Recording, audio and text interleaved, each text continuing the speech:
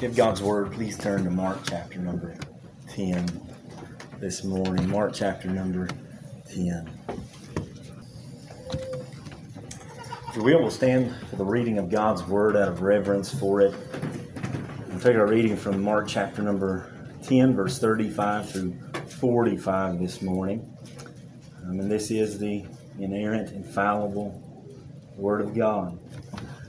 You read these words in verse 35. Then James and John, the sons of Zebedee, came to him, saying, Teacher, we want you to do for us whatever we ask. And he said to them, What do you want me to do for you? And they said to him, Grant us that we may sit, one on your right hand and the other on your left, in your glory. But Jesus said to them, You do not know what you ask. Are you able to drink the cup that I drink and be baptized with the baptism that I am baptized with? And they said to him, We are able. So Jesus said to them, You will indeed drink the cup that I drink, and with the baptism I am baptized with you will be baptized. But to sit on my right hand and on my left is not mine to give, but it is for those for whom it is prepared. And when the 10 heard it, they began to be greatly displeased with James and John. But Jesus called them to himself and said to them, You know that those who are considered rulers over the Gentiles lord it over them, and their great ones exercise authority over them. Yet it shall not be so among you. But whoever desires to become great among you shall be your servant, and whoever of you desires to be first shall be slave of all. For even the Son of Man did not come to be served, but to serve, and to give his life a ransom for many. Let's pray. Father, again, we just praise you for the privilege to sit under your word. Father, with the recognition that approximately half the world, as far as we know it, Father, is without a text in their own language. How privileged we are, Father, how blessed, how much grace you've extended to us to where we could all hold Bibles in our hands, Father, whether it's in paper form, electronic form, Father. I've been so under the tutelage of the Word of God since we were knee-high, that it's in our hearts. Lord, what a blessing it is just to sit under your word. What a blessing it is this morning, Father, just to serve your people. God, no doubt this congregation loves the word of God. And we praise you for that, Father, for putting in us a desire to know your word, Father, and to love your word and to obey your word. And we just pray that today, Father, would be an expression of that. That as the word of God is preached, Father, even in my own heart, that it would just melt away self, and that it would give birth, Father, to Christ in life and practice. So, Father, if our theology needs to be changed today, change it. Father, if our practice needs to be changed today, change it. Whatever it takes, Father, for you to honor and glorify yourself, I pray that we are ready to embrace. I'm seeing you as the all-worthy purpose, Father, in this life. So, Lord, help us not to pursue this morning a race for a corruptible crown, but, Father, for that which is incorruptible. Help us not to lay up treasures on earth this morning, Father, but treasures in heaven. Father, may this next hour just be a rabid pursuit of you and a delight to delight in you, Father, and to delight in your Son. God, we need your Spirit to accomplish that. So, Father, do it in your name. We trust you with this. In Jesus' name we pray. Amen. You can be seated. Thank you.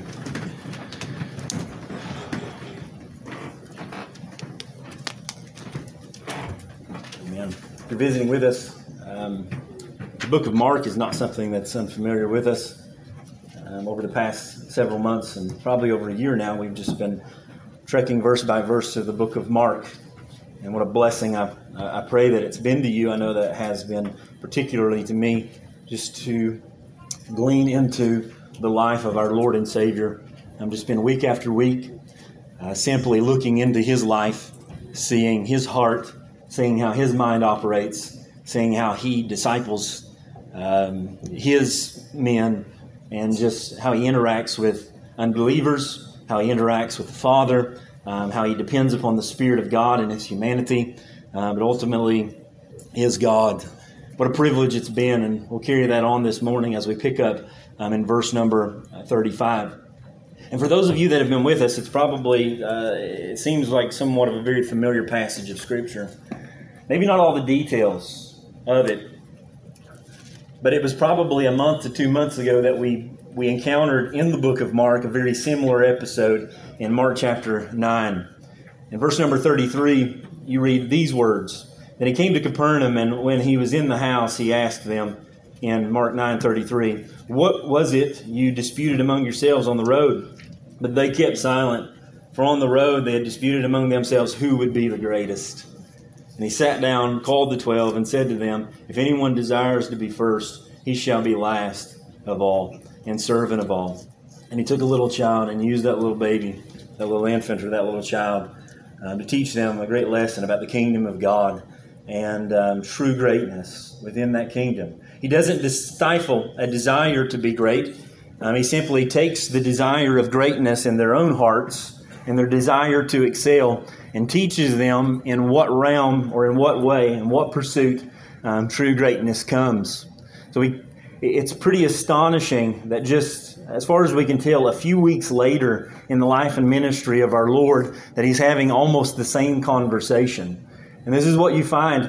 And in some sense, we can be very hard on the disciples, but in another sense, it gives me hope.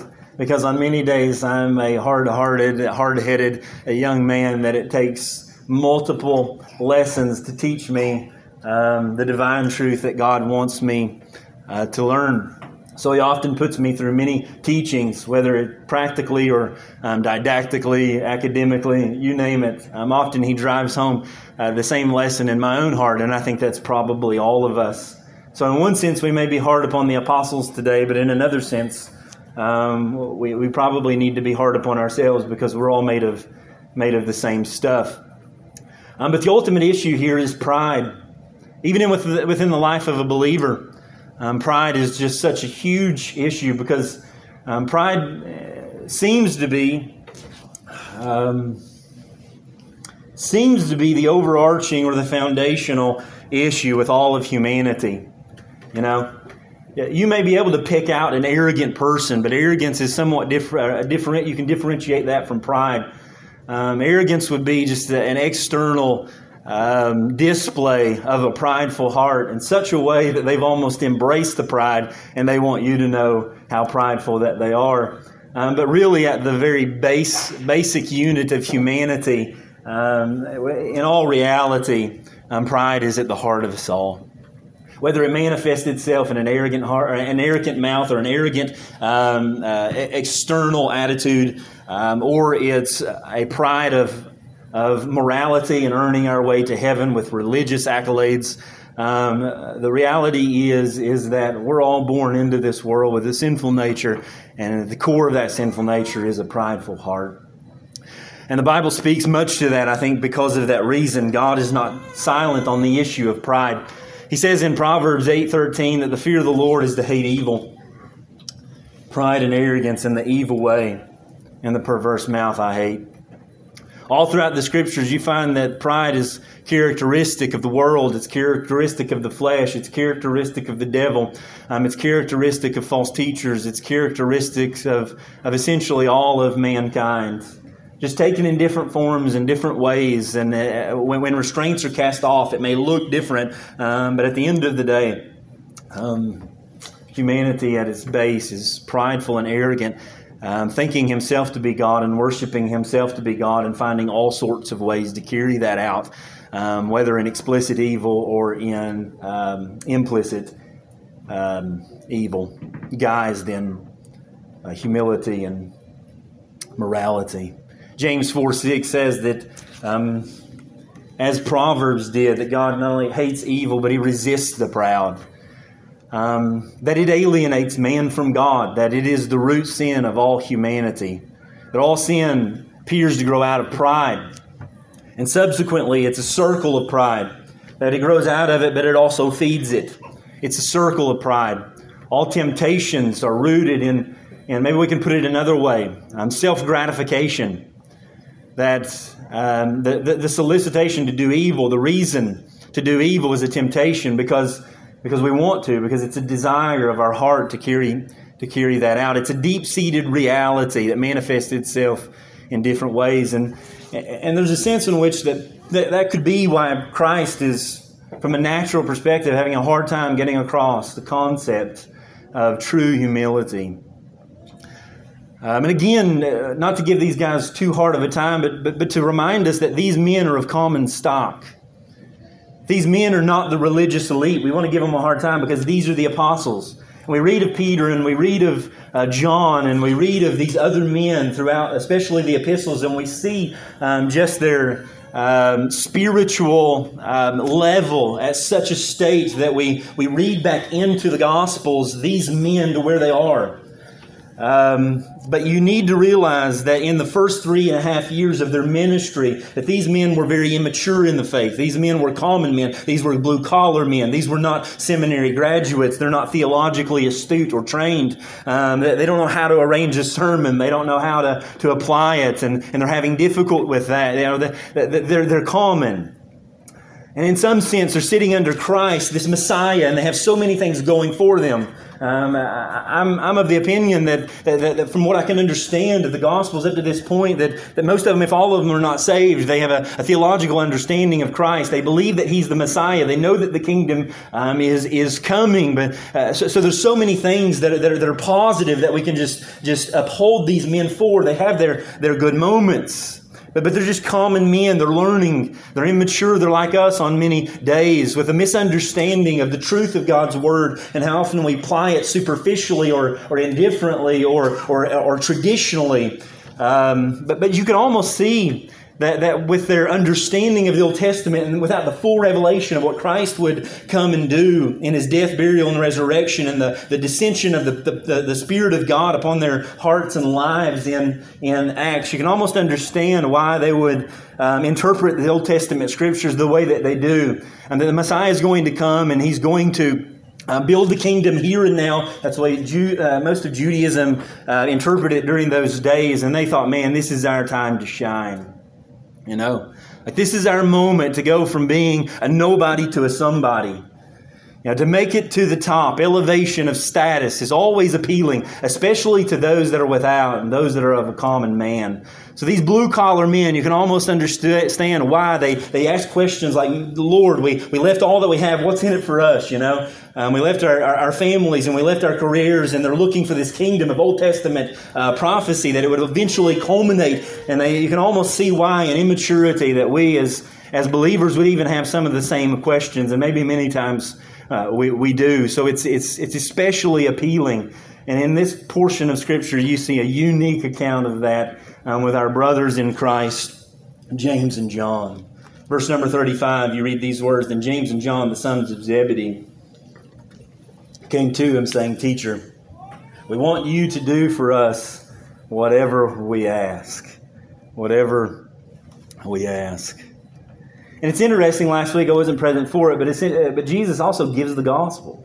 Right? Once again, what you see is these accounts of pride and then the giving of the gospel. You see this explicit revealing of Christ's suffering, and there seems to be almost no conversation ever about that. And you would think that after that they would be it would somewhat humble their hearts, but it seems throughout the Gospels until His death and resurrection, it never truly does. But they continue to take the Scripture, ignore that, and take what they know of the reality of God's revelation and turn it in on themselves, so that when they should be humble because of the preaching of the cross they just received, again they read into the Scriptures of themselves in a very prideful and an arrogant way. And you may remember James and John, the sons of Zebedee. They're also referred to in another place in Scripture in Luke as the sons of thunder. We don't really know exactly why. The Scripture doesn't tell us why they're referred to that. Many people believe it's because at one point James and John run into an account with Christ with a group of people that they have a distaste for. And they literally look at Christ and say, "Lord, do you want us to call down some fire from heaven and consume them?" You know, they were brash young men. They were bold young men, and not always the best way, just really showing forth their immaturity. And here again, we see kind of a revelation of that as well. And Matthew's account of this same his parallel account tells us that not only did James and John come, but his mother came. They brought their mama with them to talk to Jesus. And through parallel accounts and various other things, it appears that James and John's mother is also Jesus' aunt. So it could have been a familial type of relationship to where James and John thought that they could bring their mother, which is Jesus' aunt, and gain some type of ground with him to get them to do whatever they desired. And what you read are these words, "Teacher, we want you to do for us whatever we ask." And you can kind of see the immaturity of that. And maybe many commentators and listen to various sermons, and all of them point out the fact that this is extremely immature, and it's almost like the immaturity of a child. And maybe you had a child like that came to you and said, "Mommy or Daddy, I have a question for you, but whatever. But before I ask, will you say yes? Will you say no? Will you allow me the desires of my heart without ever even hearing the argument?" That's exactly what they do. And they come to Christ and they say, "Teacher, we want you to do whatever we ask." And in verse number 36, Jesus responds and he simply asks them, "What would you like for me to do to you, or do for you?" Verse number 37, "And they said to him, 'Grant us that we may sit one on your right hand and the other on your left in your glory.'" And these men, again, are theologically astute in the sense that practically that these are also men that were up on the Mount of Transfiguration, so they've seen somewhat of the glory of Christ. They know a little bit more than the other apostles, and they're there as young men seeking the place of prominence and prestige and power. During those days and prior, that's exactly what kings would do. They would take the most intimate of men and disciples and put them in places of authority right next to them and give them accolades and even responsibilities and powers that were beyond the common man, even within the kingdom. And this is what they're asking. They're asking to be placed in a place of prominence and prestige and power. But Jesus says to them in verse 38, "You do not know what you ask. Are you able to drink the cup that I drink and be baptized with the baptism that I am baptized with?" And then you see really the chilling, vain confidence, the chilling arrogance of these young men. And you also see somewhat, and maybe, again, not to give them too hard of a time, but you also see just the misunderstanding and a superficial rendering of what they do understand. They say so quickly, seemingly without hesitation, they said to him in verse 39, "Lord, we are able. We are able. We are able." Jesus asked, "Are you able to drink? Are you able to baptize?" Through the study of Scriptures, there's no doubt that this cup is a symbol of the full wrath of God, of the divine judgment that Jesus would eventually drink to the dregs at Calvary. That baptism is symbolic, and it refers to the immersion, no doubt, into death and into darkness. And these men say, with clearly a misunderstanding of what he meant, "Yes, Lord, we're able. We're able to carry the cross that you carry. We're able to bear the burden that you bear. We're able to endure the wrath that you endure. We're able to take the full fury, to drink the cup, to be baptized, to be fully immersed." Matthew Henry says, "We know not what we ask when we ask for the glory of wearing the crown, and not ask for the grace to bear the cross on our way to it."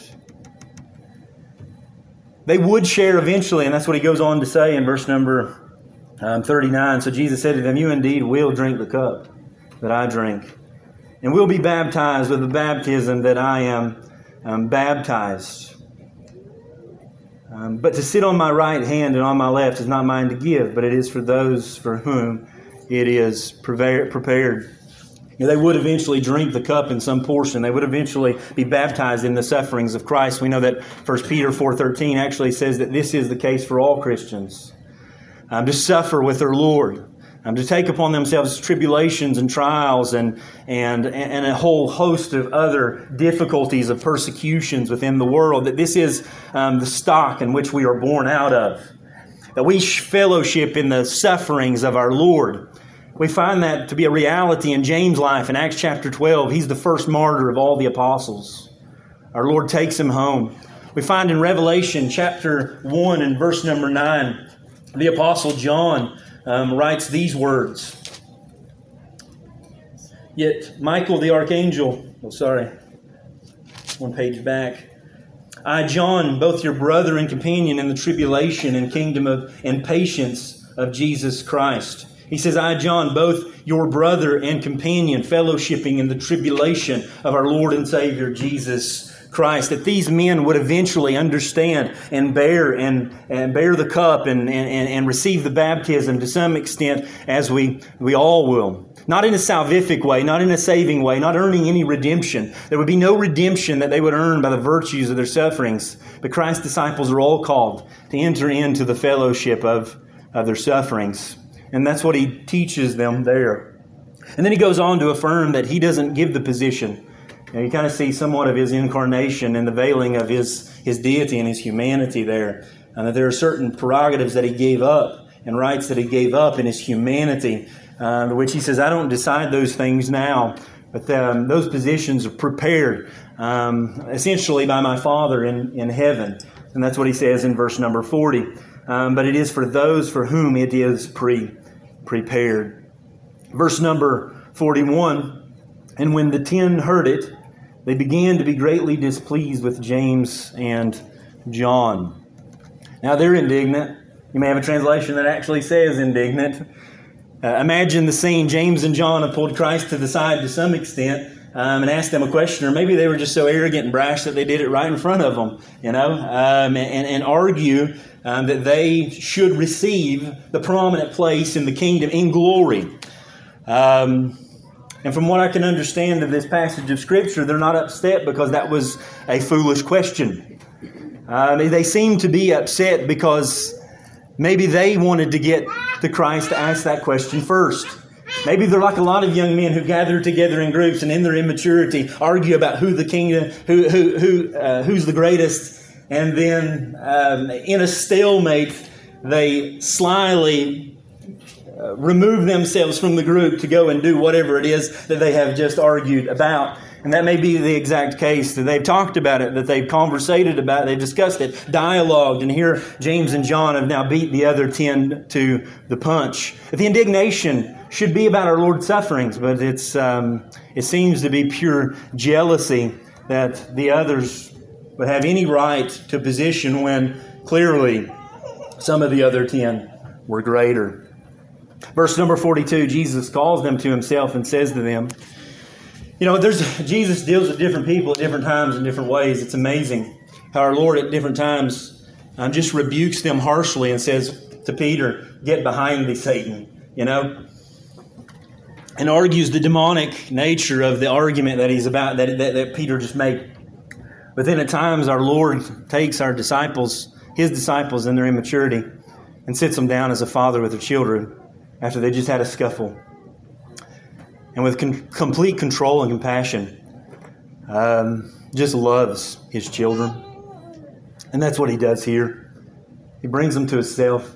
When he could have said, how foolish of a question you men are asking, how ignorant, how many times have I told you? How many times do I have to tell you? He could have lost it on them with a righteous type of anger because of their hard-headedness and their inability to receive. But again, man, just remind yourself of yourself on most days. How patient our Lord is with us, and how oftentimes He would be right and totally just to just wipe us off of the face of the earth with the way that we deal with our children or our wives some days, or with our career and just our dissatisfaction and our discontentment and all these other things. And the Lord brings us back on a Lord's Day, or He takes us to the right Scripture on the right day, or the Spirit of God just overwhelms us with the truth that's already rooted in our hearts and lives, and we're just reminded of the love of Christ and how often our Lord is just so patient with us with His teaching. And that's what He does here. He takes these men whom He's been with for almost 3 years and a lesson that they should have learned, and He brings them, takes us to Himself. He brings them close in, and He sits them down as a great rabbi would, and He teaches them this lesson one more time. And it's interesting that you would hope that after this great plea and this sermon that you wouldn't have to hear it again.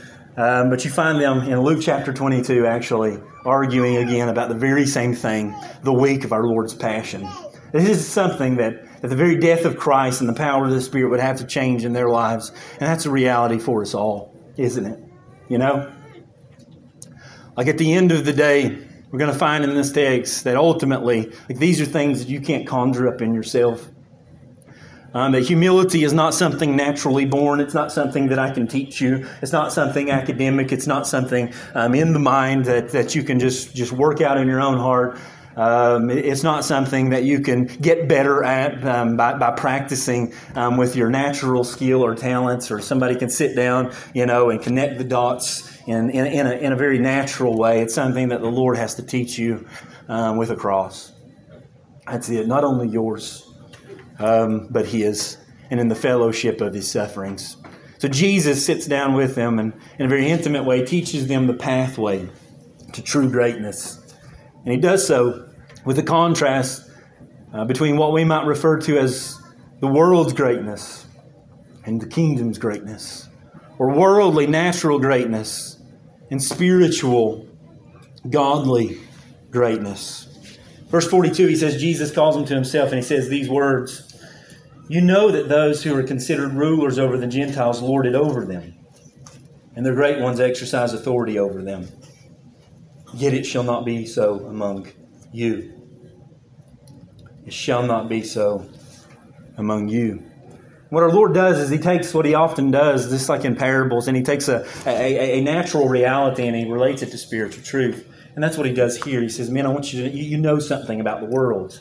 It's inherent. You know it. You were fishermen, you were tax collectors, you worked your way up in the world. There was a hierarchy, there was a power structure, They operated in a particular way under authority of an ascending ladder of lordship. It was an ethic of survival of the fittest at best, though. And you know that of the world as well. The world hasn't changed, right? And there's always someone below you. There's always someone above you that you're nipping at their feet to take their position. There's always someone underneath you ready to eat your lunch and take your position and your salary. The natural man desires to ascend to the next rung, to eat the person in front of them so that they can have their cake and eat it too, to get the salary. In a sense, Jesus is saying, man, it's a dog-eat-dog world. It's a system of a fallen world. Greatness in this world, greatness in the area of fishing, greatness in the area of Judaism, or within the framework of Rome, within the framework of Greek culture, within the framework of whatever position that you're in. That it's a goal to climb the ladder, and you should be ready at any time to push the person in front of you off. Now, greatness is measured by strength. Gridiron determination is evidenced by your willingness to fight for what you believe in and what makes you happy. It's epitomized in men and women with power, with prestige, with prominence, with wealth, with things that the rest of the world does not have, in which jealousy will overtake them and cause them to do things unto their fellow brethren that they would not otherwise do. And to give prominence and preeminence to objects and wealth and various other things like relationships. And they're willing to mow over their brother or sister to get it. It's those who came from nothing and fought to make it to the top against all odds. And we even love it in our day, We love an underdog story. Somebody who came from nothing and muscled their way through just by gritting their teeth and burying it and pulling themselves up by their own bootstraps and pushing over anybody and everybody that it takes to get to the top. Jesus says, men, you know what the world's like. And that's not going to characterize you. My kingdom is a different kingdom. I was reminded as I read that of Ephesians chapter 4 and verse number 17, where Paul writes these words, "This I say therefore and testify in the Lord, that you should no longer walk as the rest of the Gentiles walk in the futility of their mind, having their understanding darkened, being alienated from the life of God, because of the ignorance that is in them, because of the blindness of their heart, who being past feeling, have given themselves over to lewdness, to work all uncleanness with greediness." This is the verse. "But men, you have not so learned Christ. If indeed you have heard Him and have been taught by Him, as the truth is in Jesus." This is what you do. You put off concerning the former conduct. And he goes on and he says, this is what the world's like. And listen, Ephesus, listen, men, listen, women, listen, pastors, listen, children, listen, boys, listen, girls. That's how the world operates. That's not how we operate. That's how they build their kingdom. That's not how we build our kingdom or Christ's kingdom. I was also reminded of Psalm chapter number 1 as it contrasts the blessed man from the cursed man, the godly man from the ungodly man. You read these words in the first Psalm. Blessed is the man who walks in the counsel of the ungodly, nor stands in the path of sinners, nor sits in the seat of the scornful, but his delight is in the law of the Lord. And in his law he meditates day and night. He shall be like a tree planted by the rivers of water, that brings forth its fruit in season, whose leaf also shall not wither, and whatever he does shall prosper. And then this is the phrase, the ungodly are not so. And this is what you're to be, not like them. They're like chaff which is carried away by the wind. It drives it away. Therefore the ungodly shall not stand in the judgment, nor sinners in the congregation of the righteous. For the Lord knows the way of the righteous, but the way of the ungodly shall perish. And he gives these contrasts of the godly and the ungodly, the blessed and the cursed. The kingdom and the world. And that's exactly what he's doing here. He says, men, there's something you know about the world. There's something that you know about greatness. And listen, it's not going to characterize this kingdom. It's not going to do it.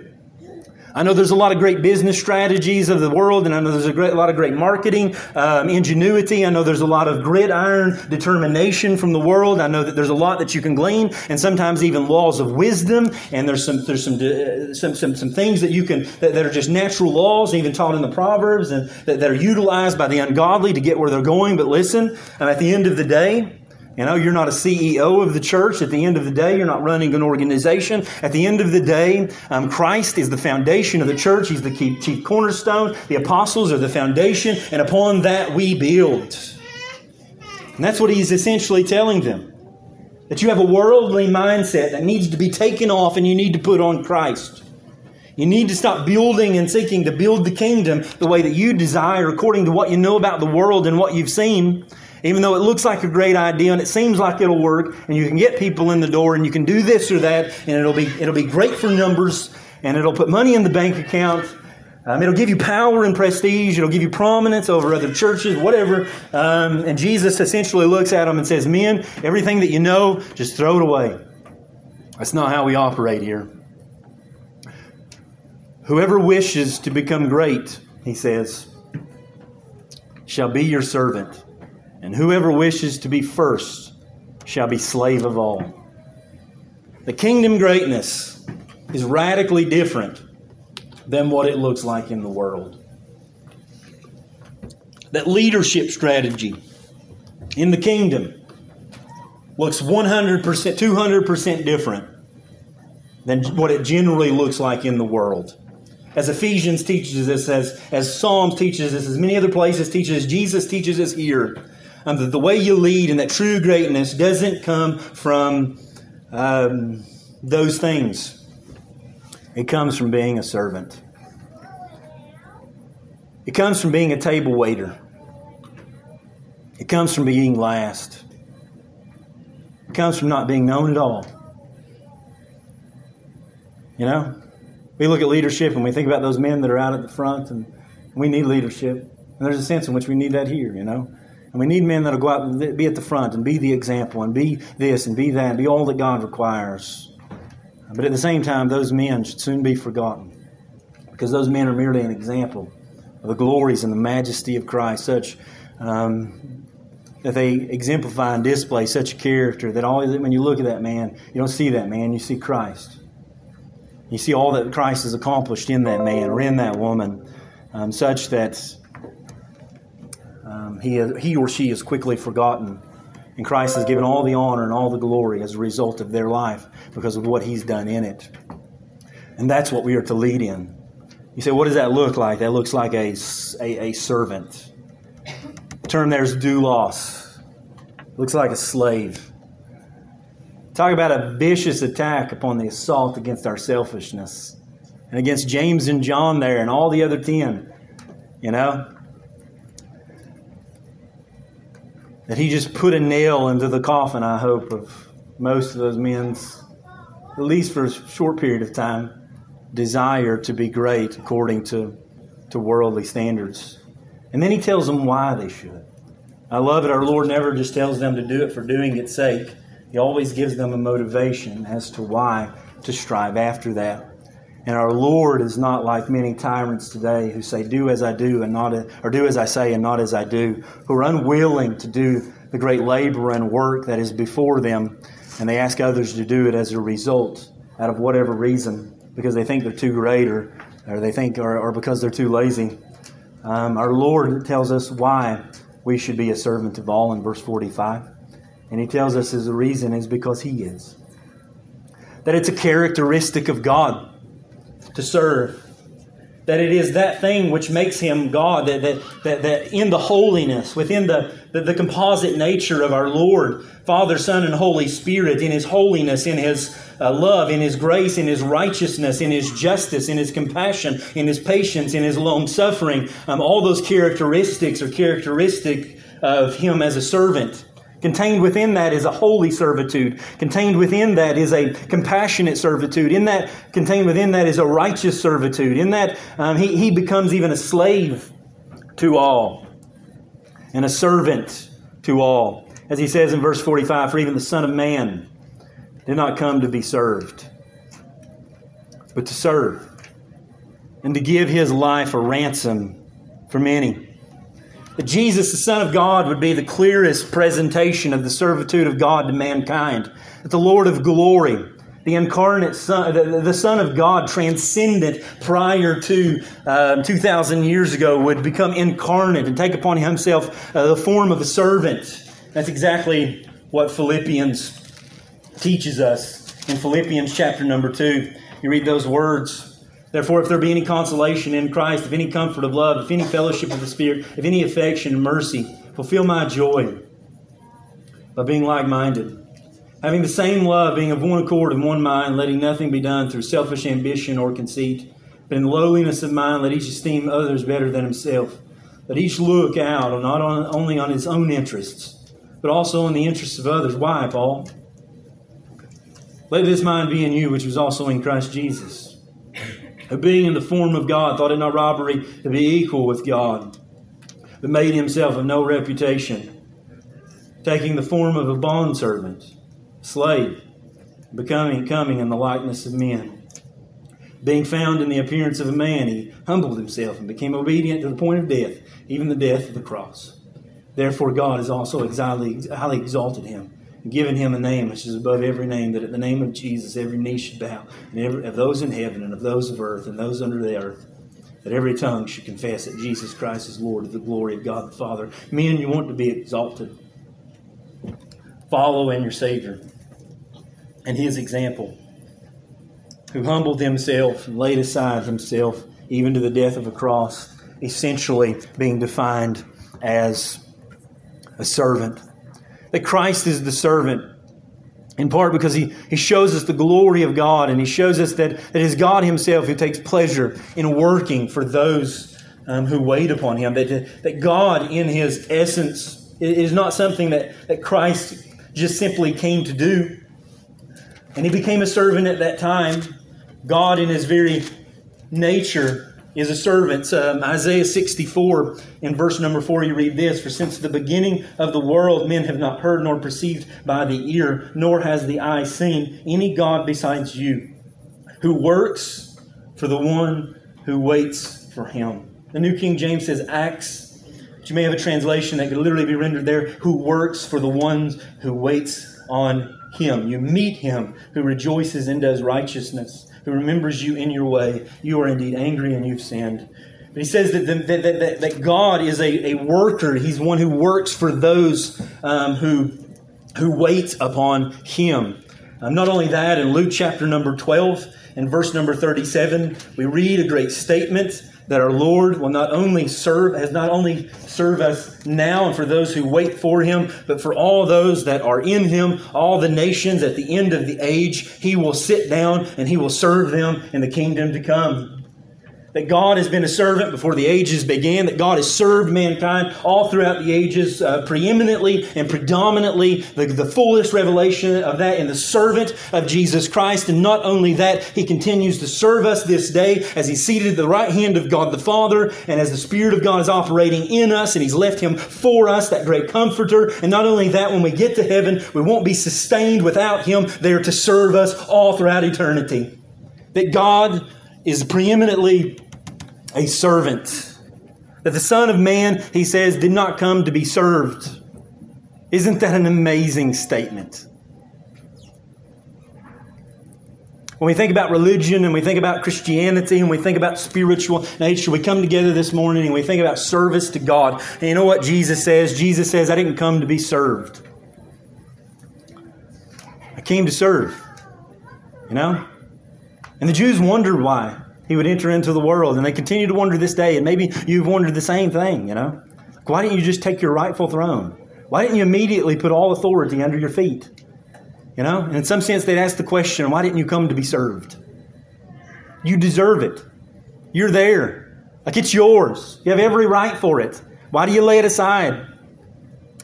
Because in some sense, it was first necessary to secure servants before they could ever even serve Him. Before they could ever even serve Him. While it is true that we're to be servants by virtue of creation, you understand that the fall destroyed that. Thus, He comes to serve. He serves by bearing our sins. He serves by giving us life. He serves by bearing us up. He serves by giving us strength that He supplies. He serves us not only in His death and resurrection, but also in the gift of the Spirit of God throughout all the ages. He comes to serve. You know? And thus you're to be a servant. And your ultimate call in the Christian life is to serve. It's to be a slave at all. It's to be willing to die without being known by men. It's willing to lay aside whatever God has given you.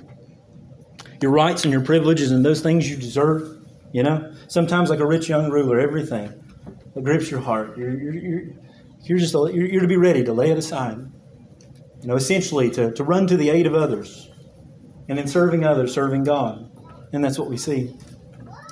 But it's also interesting to ask the question, which ways are we not to be servants of Christ in this text? Right? You know, there's a lot of Pharisees out there today and throughout the ages being punished in eternal hell because they thought they were serving God. You know? And we're not just talking about temple sacrifice here. We're not just talking about coming on the Lord's Day. We're not talking about singing a few hymns. We're not talking about listening to a sermon. We're not talking about taking good notes. We're not talking about all of the religious garb that goes around and goes on with what we do here. My greatest fear is that I would preach a less than gospel such that you would feel comfortable here doing that. My greatest fear is that for my children, that'll be true of them as well. You know? That they'll continue to serve God with some sense of worth and value, try to earn their way to heaven. Not seeing the glorious nature of the gospel and get lost in service and not see the true beauty of Christ, the greatest servant of all. And be willing to give their lives, you know, throughout for something, for a religious establishment. It worries me more than atheism. It worries me more than them abandoning Christ altogether. Because at least I know what they need at that point. At least I know what atheists need. They need the gospel. But there are people nestled in churches all throughout the land. You know, they're nestled in service. Only to meet their Christ one day and stand before that great judge in all of His righteousness. And He tells them, "Depart from me, you worker of iniquity, I never knew you." And maybe He'll say, but I served. But you only ever served yourself. That we can get lost in a service that only serves self. And that's the truth. Or we can get lost in a service in which we think that we are serving God and in some sense of adding something to Him. You know, what does it mean to be a servant of Christ? Are you a servant of Christ? A servant of Christ recognizes humility. That God is their creator and their redeemer. That the earth is the Lord's and everything in it. That's what a servant is. And that means that I belong to God and you belong to God. Today, if you're an unbeliever, if you're a little boy or a little girl outside of Christ, this morning you're God's. And you owe Him your service. You owe Him. He has ultimate authority over you and your life and to do what He pleases. Revelation 4:11 is one of my favorite verses. For you are worthy, O Lord, to receive glory and honor and power. You created all things, and by your will they exist and are created. Reminded in this point of Romans 9 that says, but indeed, O man, who are you to reply against God? Will the thing formed say to Him who formed it, why have you made me like this? Does not the potter have power over the clay from the same lump to make of one vessel for honor and another of dishonor? And the answer is yes. Yes. He does. He has the right. He has the right to do as He pleases. He has the right to make a lump. He has the right to demand of that lump. He has the right to receive honor and glory from that lump simply because He made that lump. He has total rights over everything and all that He's created, and that's what the Scripture testifies of. And that we are totally indebted to Him. That by virtue of creation we owe Him complete allegiance and He owes us nothing. Did you know that? Luke chapter 17 verse 7 speaks of a man who goes out to serve and tend the sheep. And he says when he comes in, will he say to him, did he come into the field a slave? Will he say to him, come at once and sit down and eat? But will he not say to him, prepare something for my supper and gird yourself and serve me till I have eaten and drunk. And afterwards you will eat and drink. He says, this is what the master, he says, does the master thank the servant because he did the things that were commanded him? This is Jesus' words. He says, I think not. So likewise, when you've done all those things that you're commanded, say this, when you've done everything you've commanded, we are unprofitable servants. We have done what was our duty to do. The idea is that we're all God's servants. By virtue of creation, simply creation, even the unbeliever, even Satan in a sense, owes allegiance to God simply because He created him. That we're bound to Him like we are by creation to give Him honor. It's a moral obligation. That we're bound even regardless of reward. That had God not covenanted with us and give us promises outside the covenant, that had He simply made us and placed demands upon us, at the end of the day, if we would have completed it 100% accurately, and the text Jesus Himself says they would have earned no reward. They would have simply done what God required. And that's why we can say that we are unprofitable servants. Unprofitable in the sense that we add nothing to God. Unprofitable servants in the sense is that we give Him essentially nothing. That's the argument of Scripture. That the best servant of Christ, even when he finishes the job, acknowledges that that there is no profit to the Father in some sense. And that's a hard concept for me to grasp. But the truth is that God is not better nor worse because you did or did not obey Him. He's not changed in any sense because of your faithfulness or your unfaithfulness. Our goodness extendeth not unto God, the Scripture says, nor if we are righteous, is He the better. Psalm 162 and Job 22:2. That He has no essential need of us, nor does He need our services, nor does it make any addition to His perfections. You won't change His essence. This world and all of its rebellion won't make Him any worse for the wearer as a result of all their ungodliness. We don't run the show. God does. Acts chapter 17 teaches us that. Acts chapter number 17 and verse number 24, you read these words. Paul is preaching to a pagan people. He says, therefore, the one whom you worship without knowing Him I proclaim to you, God who made the world and everything in it, since He is the Lord of heaven and earth, does not dwell in temples made with hands, nor is He worshipped with men's hands, as though He needed anything, since He gives to all life, breath, and all things. And He has made from one blood every nation of men to dwell on the face of the earth, and has determined their appointed times and boundaries of their dwellings, so that they should seek the Lord. That's what the verse there is, that He's not worshipped with men's hands as if He needed anything. That the purpose of worship is not because there's something lacking in God that He essentially needs. That God is self-sufficient. Therefore, if you try to serve Christ by somehow supplying His needs, that you're guilty of the most impiety that you could probably do under the sun. To say that God is absent of something, therefore He needs me. That there is nothing that you can do where at the end of the age you'll be able to stand before God and say, Lord, here's my ticket, pay it up. You're not like a person on a plantation or going into a factory or working in a hospital to where you've worked throughout the day, and at the end of it you can say, Lord, to that Lord or your boss or this or that, give it up. You earn something with them. You don't earn anything with Him. There's nothing. Why? Because He is in all things. He's in Him, all things move and live and have their being. That every single thing that you have is nothing that He did not have previous. That's what we read in 1 Chronicles chapter number 29. That everything that you have to give is His already. That there is nothing that was created that He did not have, nor does He not own to this day. So to give Him what is already His is not to add anything to Him. That it is not necessary in that sense. That it is that there is not one person in the kingdom of God that is in any sense not indispensable in that way. Right? And you know that. You know that probably most profoundly about yourself if you're humble at all. You know that God doesn't need us. But sometimes we look at the kingdom of God in other ways and we think, man, what would God do without that person? Right? And what would the kingdom look like without Peter or Paul? What would the kingdom look like without Athanasius or Polycarp? What would the kingdom look like without Luther or Calvin? What would the kingdom look like without Sproul or MacArthur? Listen, many of us would be lost without men like that.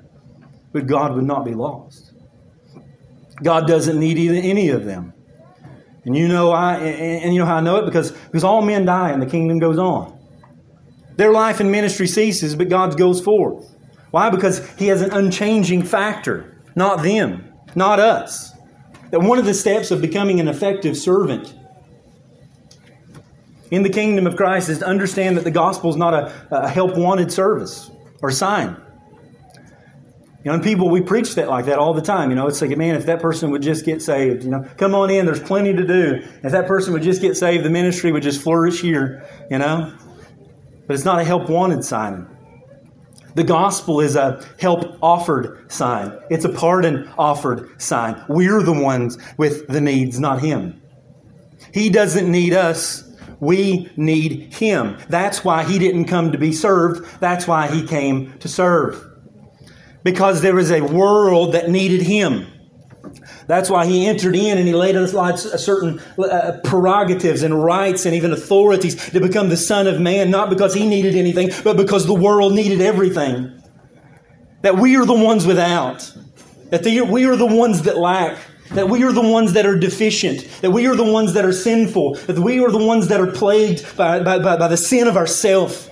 And our self-gratification, our pursuit of pride, and our pursuit of selves. And that at the end of the day, the greatest servant of Christ is a servant who comes and recognizes his great need of Christ.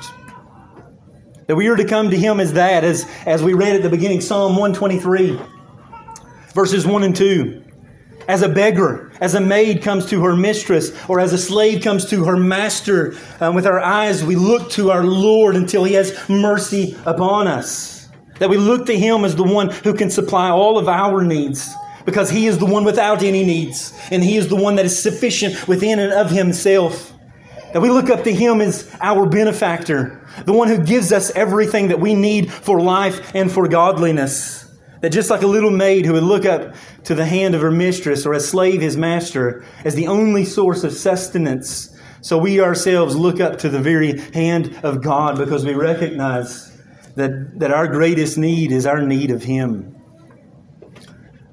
And not only for salvation, but for service. That the power to serve others comes only by realizing how Christ has came and served us. And not only that, but continues to serve us even to this day. It's not only in salvation and eternal life sense But we have to realize today that the only reason that we are sustained is because Christ continues to serve us even now at the right hand of God the Father. And that the Son, that the Spirit of God is serving in us. And that the greatest joy in life and service, note this, that the greatest joy in life and service is found not in satisfying the desires of the flesh, but in recognizing true service to others by losing ourselves in it. That it is more blessed to give than to receive. That's where we're to serve. We're to serve in Christ's example once we're saved by the grace of God. To serve simply means to wait upon. It means to, like a table waiter, right? To serve in a sense of waiting tables, not waiting in the sense of going nowhere, but in the sense of serving tables.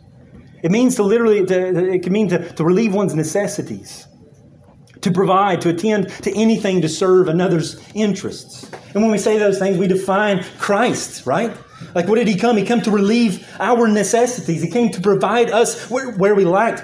He came to attend to us in serving our interests. And thus we are to serve others with that. We are to look at others and seek out a necessity in them. We are to look to see if a need is not being met. We're to look for the interests of others that need to be met. And we're to, and the most Christ-like thing to do is to meet those needs. I love 1 Corinthians 16:15 in the King James translation. You read these words. I beseech you, brethren, or I urge you, brethren, you know the household of Stephanas, that it's the first fruits of Achaia, and that they have addicted themselves to the ministry of the saints. You love that. If you want a good addiction, something to lose yourself in and to be hooked to, this is what Paul says. He says that you also must submit, in the next verse, to such. You should submit to such and to everyone who works and labors with us. He writes to Corinth and he says that these men, this household, these brethren are addicted to the service of the saints. And I would beg you to submit, urge you to submit to the same thing. Fall in love or commit to love. Don't fall in love, but commit to love the service of others, losing yourself as Christ lost Himself, laying aside certain things for the influence and the benefit of others. That's it. You want a good addiction, a good enslavement? Christ says, be a slave to all in Mark 10. But not, again, to guard against just service altogether, don't be like Martha, who gets upset when others aren't serving. That's not a genuine attitude at all. That's trying to earn something. But simply serve without being seen. Serve not to be seen, but serve simply because Christ was a servant to all. And you see a need and you do it, not knowing the left hand, not knowing what the right hand is doing. But this is the essence of Christianity in some sense. 1 John 3:17 says, but whoever has this world's goods and sees his brother in need and shuts up his heart from him, how does the love of God abide in him? This is what he argues. He argues that a person that has goods and he has the ability to aid and he sees his brother in need, not just wants and not just desires, but in need, something that is lacking in him, something that he's deficient in, something that would prosper him, something that would aid him in the battle of the Christian life. If he sees something and he shuts him out, then how in the world, John says, the same guy that sat under this teaching in Mark, the same guy that we're giving a hard time to now, has learned the lesson. And he says, when a person sees something like that and he doesn't, how in the world does the love of God abide in them? Why? Because this is the essence of Christ. He is the suffering servant. He is the servant who come to suffer and to be deficient in His humanity, not in His deity, but in His humanity for the purpose of meeting the needs of all of humanity. Like, this is the Christ-like nature. Like he willingly, committedly, intentedly, with promises and covenants to man, enters into the world out of compassion and love for the sole purpose of dying. Like, who lives life like that? Like, who wakes up in the morning and says, like, how can I die today, Lord? Like, how can I be forgotten so that brother, how can I prefer that person? Father, give me someone today to prefer more than myself. God, let me pray like that. Father, help me to get lost in my wife today, such that she's exalted and I'm not. Father, help me to pursue my children in such a way just to get lost in them. Father, that they may see Christ in all of His glory and majesty as a result of my service. But Father, help them. Father, help me to prefer someone else today more than preferring myself. That's what love is. That's the essence of Christ in His in His incarnation. Romans 15:25 says that at present, however, I'm going to Jerusalem to bring aid to the saints. That's what he did. That's what Paul did. Paul says, I'm going to give them something that they don't have. I'm not going for myself. I didn't show up to church this morning. He says, I'm not going to the congregation so that they can impart some gift to me. Romans chapter 1 says, I'm going to impart something to them that'll be for their benefit. That'll help them spiritually, emotionally, physically, mentally, something in that congregation. I'm there that morning. I'm making the travel. I'm trekking the seas. I'm going across the world to reach people, to give them something that they don't have. You know what Paul walks away with? He walks away oftentimes with an empty bag and bumps and bruises because of the persecutions. He doesn't have a great bank account. He doesn't have a wonderful ministry. Or he's not going to receive accolades in this life. He's going to be a man by which, to all of his estimation, I guarantee, he would have been forgotten. But the reason we remember him today is because Christ has exalted him as a preeminent human emblem of service to the church. And that's how we're to go, right? That's how we're to operate. That's how we're to show up this morning, you know? So many people come and so many people go. You know why? Because I didn't meet their needs, you know? Or they came wanting needs met. Not coming to serve. You know, many people abandon marriages today. I'll tell you one of the number one reasons, because they had wrong expectations in the beginning. And when they got there, they found out that person didn't quite love them as much as they thought they did. And they didn't dote upon them quite as much as they thought that they did. And they came into marriage to be served, not to serve. You want a good marriage? Men, you want a good marriage, women, children? When you enter into marriage, that great emblem of the nature of Christ and the ministry of the church himself. Men, Christ, I've probably quoted this 1,000 times, probably more than any other verse in this pulpit. You know, husbands, love your wives like Christ loved the church. How to do that? Like he entered in as a servant. That's it. You know? If you enter into marriage, you enter into church, the covenant with God's people as a servant. You know? Like if your ultimate goal here this morning was to come just to be served, I'm afraid you're going to be let down. But if you came this morning to serve, like look at all these people. Look at that. You say it doesn't look like much, all of this, 70, 80 souls here that are lacking in so many areas. They're so far from Christ. So many marriages, so many children that need Christ, so many immature believers, so many mature believers that could come alongside. Like that's what church is about. Service to one another and service to Christ. And in essence, that's what you see in Matthew 25 and 41. Right? You remember that great passage where Jesus says, at that last day, you're going to receive accolades. Why? Because you visited me in prison and you brought me water and you did all these things. And they're going to look and say, Lord, I didn't do any of that for you. And they're going to say, oh, you did when you did it to one of the least of these in my name. Like the service of Christ this morning and the worship of Him often takes place in the service of one another. That as I serve you this morning, I pray that I do it with a humble heart, ready to be forgotten. But most days I don't. I'm just going to be honest with you. Like it's a struggle. It's a struggle to have a pure thought. Like just totally unbridled for Christ. Like you pray for that and you long for that, but the world is it just weighs upon you. So you see that deficiency in you and you just go back to Christ.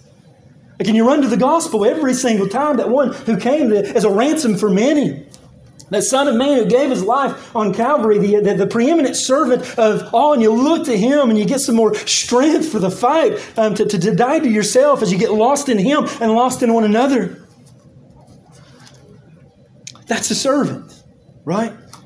It's born out of a genuine heart that's been changed by the grace of God in such a way that it humbles you to even be known as a child of God. Behold, what manner of love is this, that we should be called the children of God. And it provokes a love for one another such that day in and day out we should wake up with this idea of today, who am I going to serve?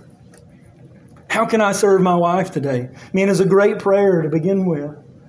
God, help me to find someone to prefer over one another.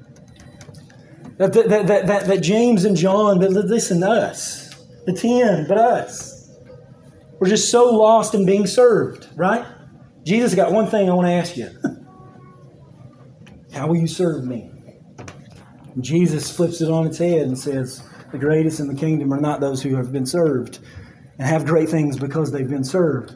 And they have accolades and rewards and houses and things and like that because they've been served. They have power and prestige and prominent places because they've been served. The greatest in the kingdom of God are those that serve, those that are a slave of all, those who feel bound to humanity, those who feel bound to their brothers, those who are enslaved to their brothers, addicted to the service of the saints, but at the same time not ready to be forgotten at any moment, that Christ may be exalted and remembered for all ages.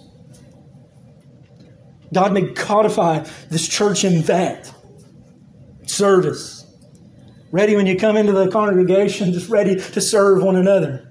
Looking to engage in conversations and gather outside the house of God for such an occasion to see not how can I serve in ministry, right? We don't want to get lost in Martha and sweeping and things like that and think it is a form of service.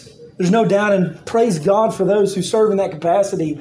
But I pray that at the end of the day that the focus is not upon the broom, but it is upon those to whom you are sweeping it for.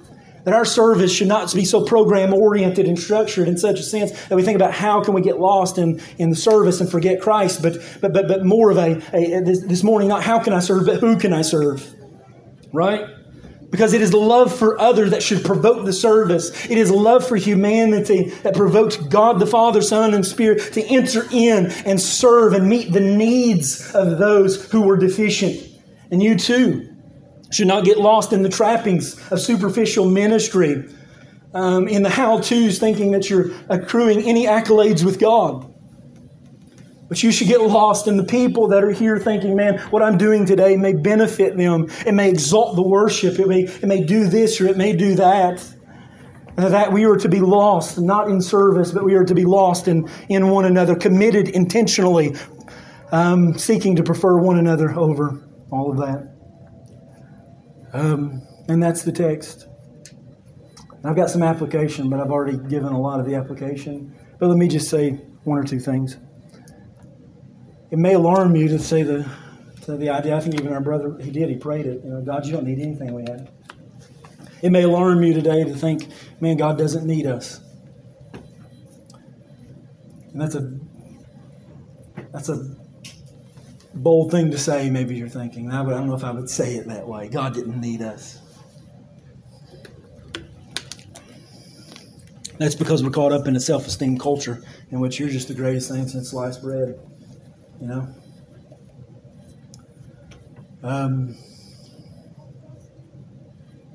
But it shouldn't discourage us that God doesn't need us.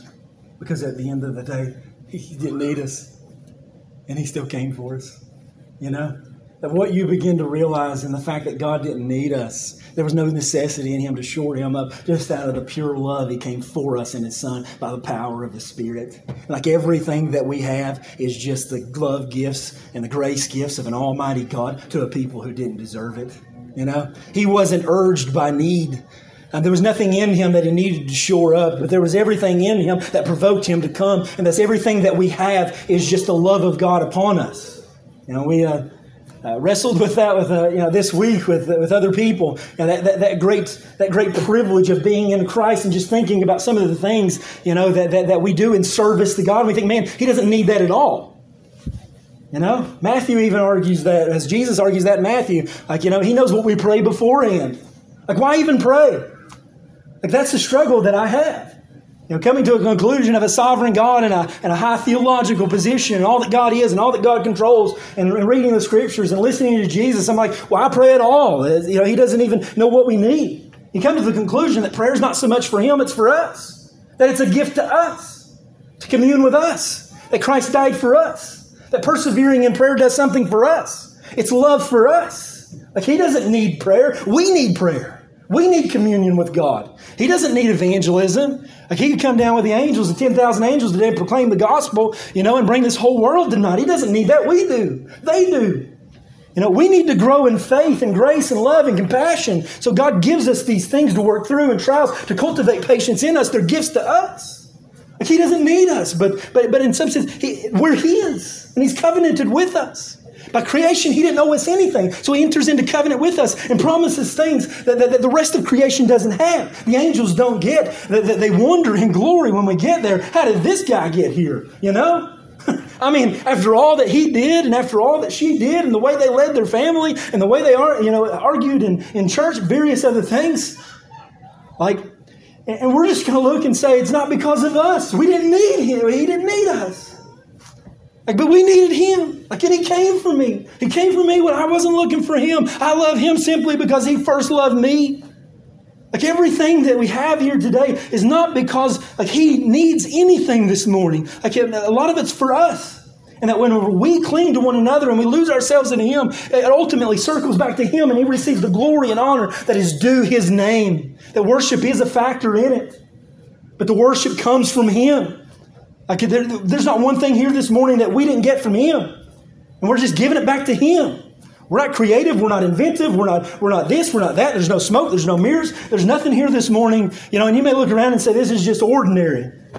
Praise God for that he uses ordinary means and things that aren't great and just common men, blue-collar boys, in which he'll just enamor with his love and change their hearts for them to finally see the reason for which they were created. And that's what I wish that we would see this morning. That's my great prayer, that we shouldn't get caught up in this idea and discouraged that he doesn't need us.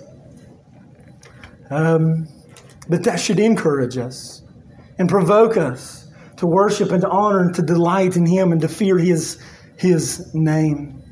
And not only that, but there's no nominal job, number 2, in the kingdom. Do you recognize that? 1 Corinthians 12 says that we're all made to serve. And you may be looking around thinking, man, I don't have an important job to do. You know what? People that stock the water. People who come together to clean the church, people who just invest in one another just day in and day out, week in and week out. There is no nominal job in Christianity. Christ redeems it all if it's done out of love for him and out of love for one another, and it will come with an eternal reward. I've heard men say that I'm overqualified for this or that. Really? I have too many qualifications. You know who's the most overqualified person in all the world? Jesus himself.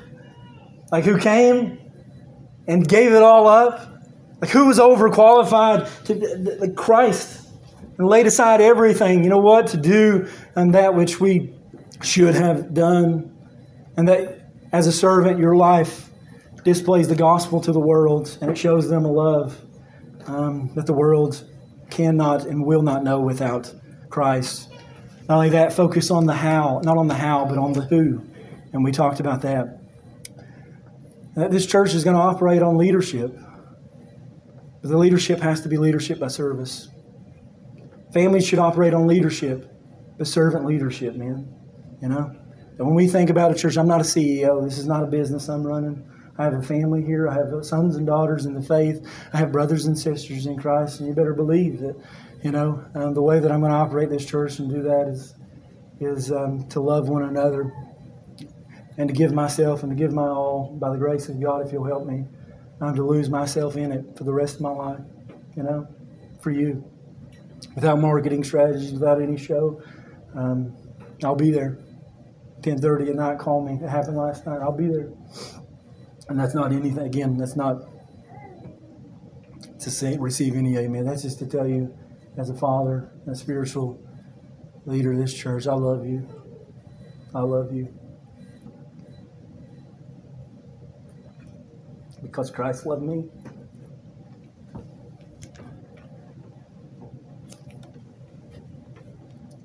Don't hesitate to call.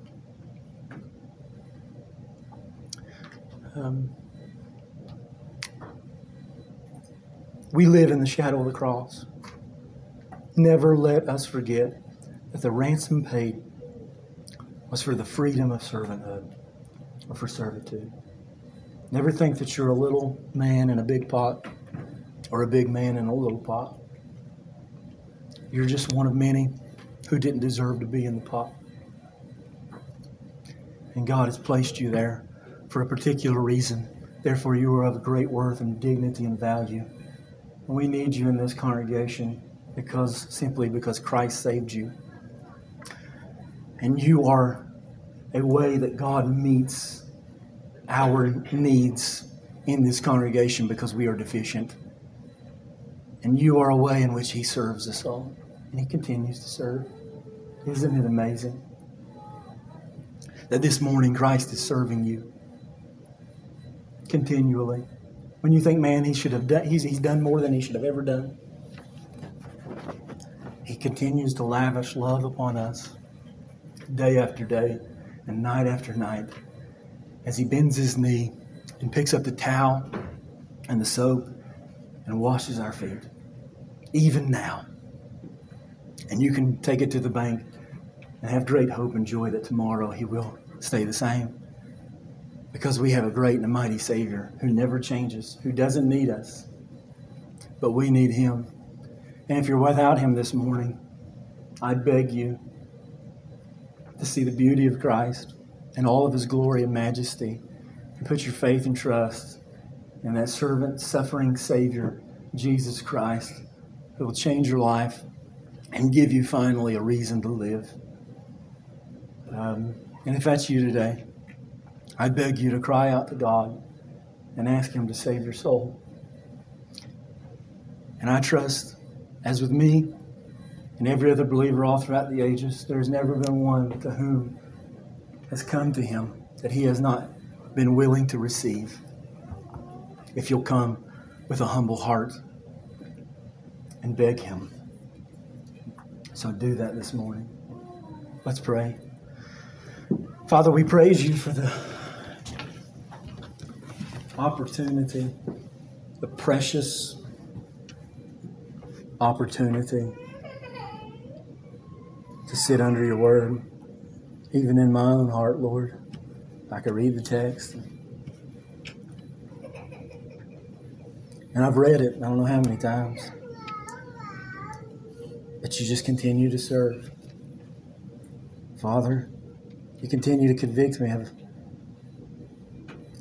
the husband I am, even in preaching, the father that I am, Father, the pastor that I am, the brother that I am, the son that I am. Father, I fall so short. And I wonder why some days. Why you would love any of us at all. You don't need us. I don't even know if I profit you some days.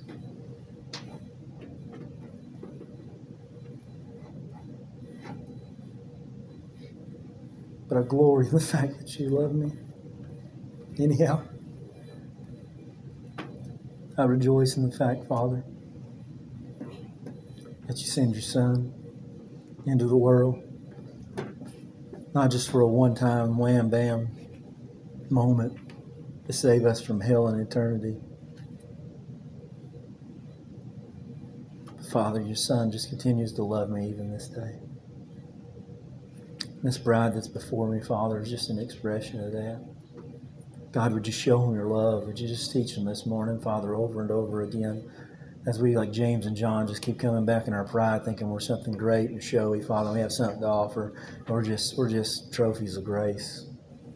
Father, we struggle so hard with pride. God, I struggle so hard with preaching some days. Not with the content, but with my own heart.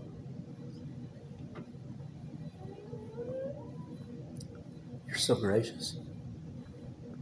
Would you just continue to lay Christ before me? Would you help me to wake up with the gospel in my mind? Father, would you help me to be a servant?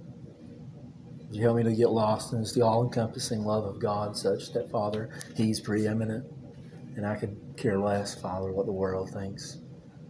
I have such a fear of men. I have such a desire to please them. Help me to please you. Help me to be that blessed man of Psalm 1. Father, help me to put on Christ like Paul in Ephesians 4. Help me not to operate on ungodly principles, Father. God, just help me to delight in you, to fear your name. Father, that's what we need in this church. Now, we don't need great men. We need a great God who saves and keeps undeserving wicked men and makes them something of eternal value. Father, I pray that for our children. I pray, Lord, that they wouldn't walk in a world of and in a home, Father, full of service-oriented attitudes, such that they forget to do that one thing that's needful, and that's worship Christ. That through our service, Lord, we worship Christ. May the gospel not fall short, Father, in our practice, such that they think that they can carry on and earn anything with God. But humble their hearts, Father, at whatever age necessary. Show them their lack and need of you, as you've done with us. God, that's what we desire. Would you save our children? Father, would you save our loved ones? God, it seems like a good thing. It seems like it would glorify your name. I trust you with it. Lord, give us a boldness in evangelism, Father, just to boast in the glories of Christ. And when you come through, Father, there's no denying that there's a God in heaven. And they fall on their knees and glorify our Father which is in heaven as they see our good works. Father, thank you for loving us today. And thank you for loving us tomorrow and all the days to come. Make us more like your Son. In Jesus' name, amen.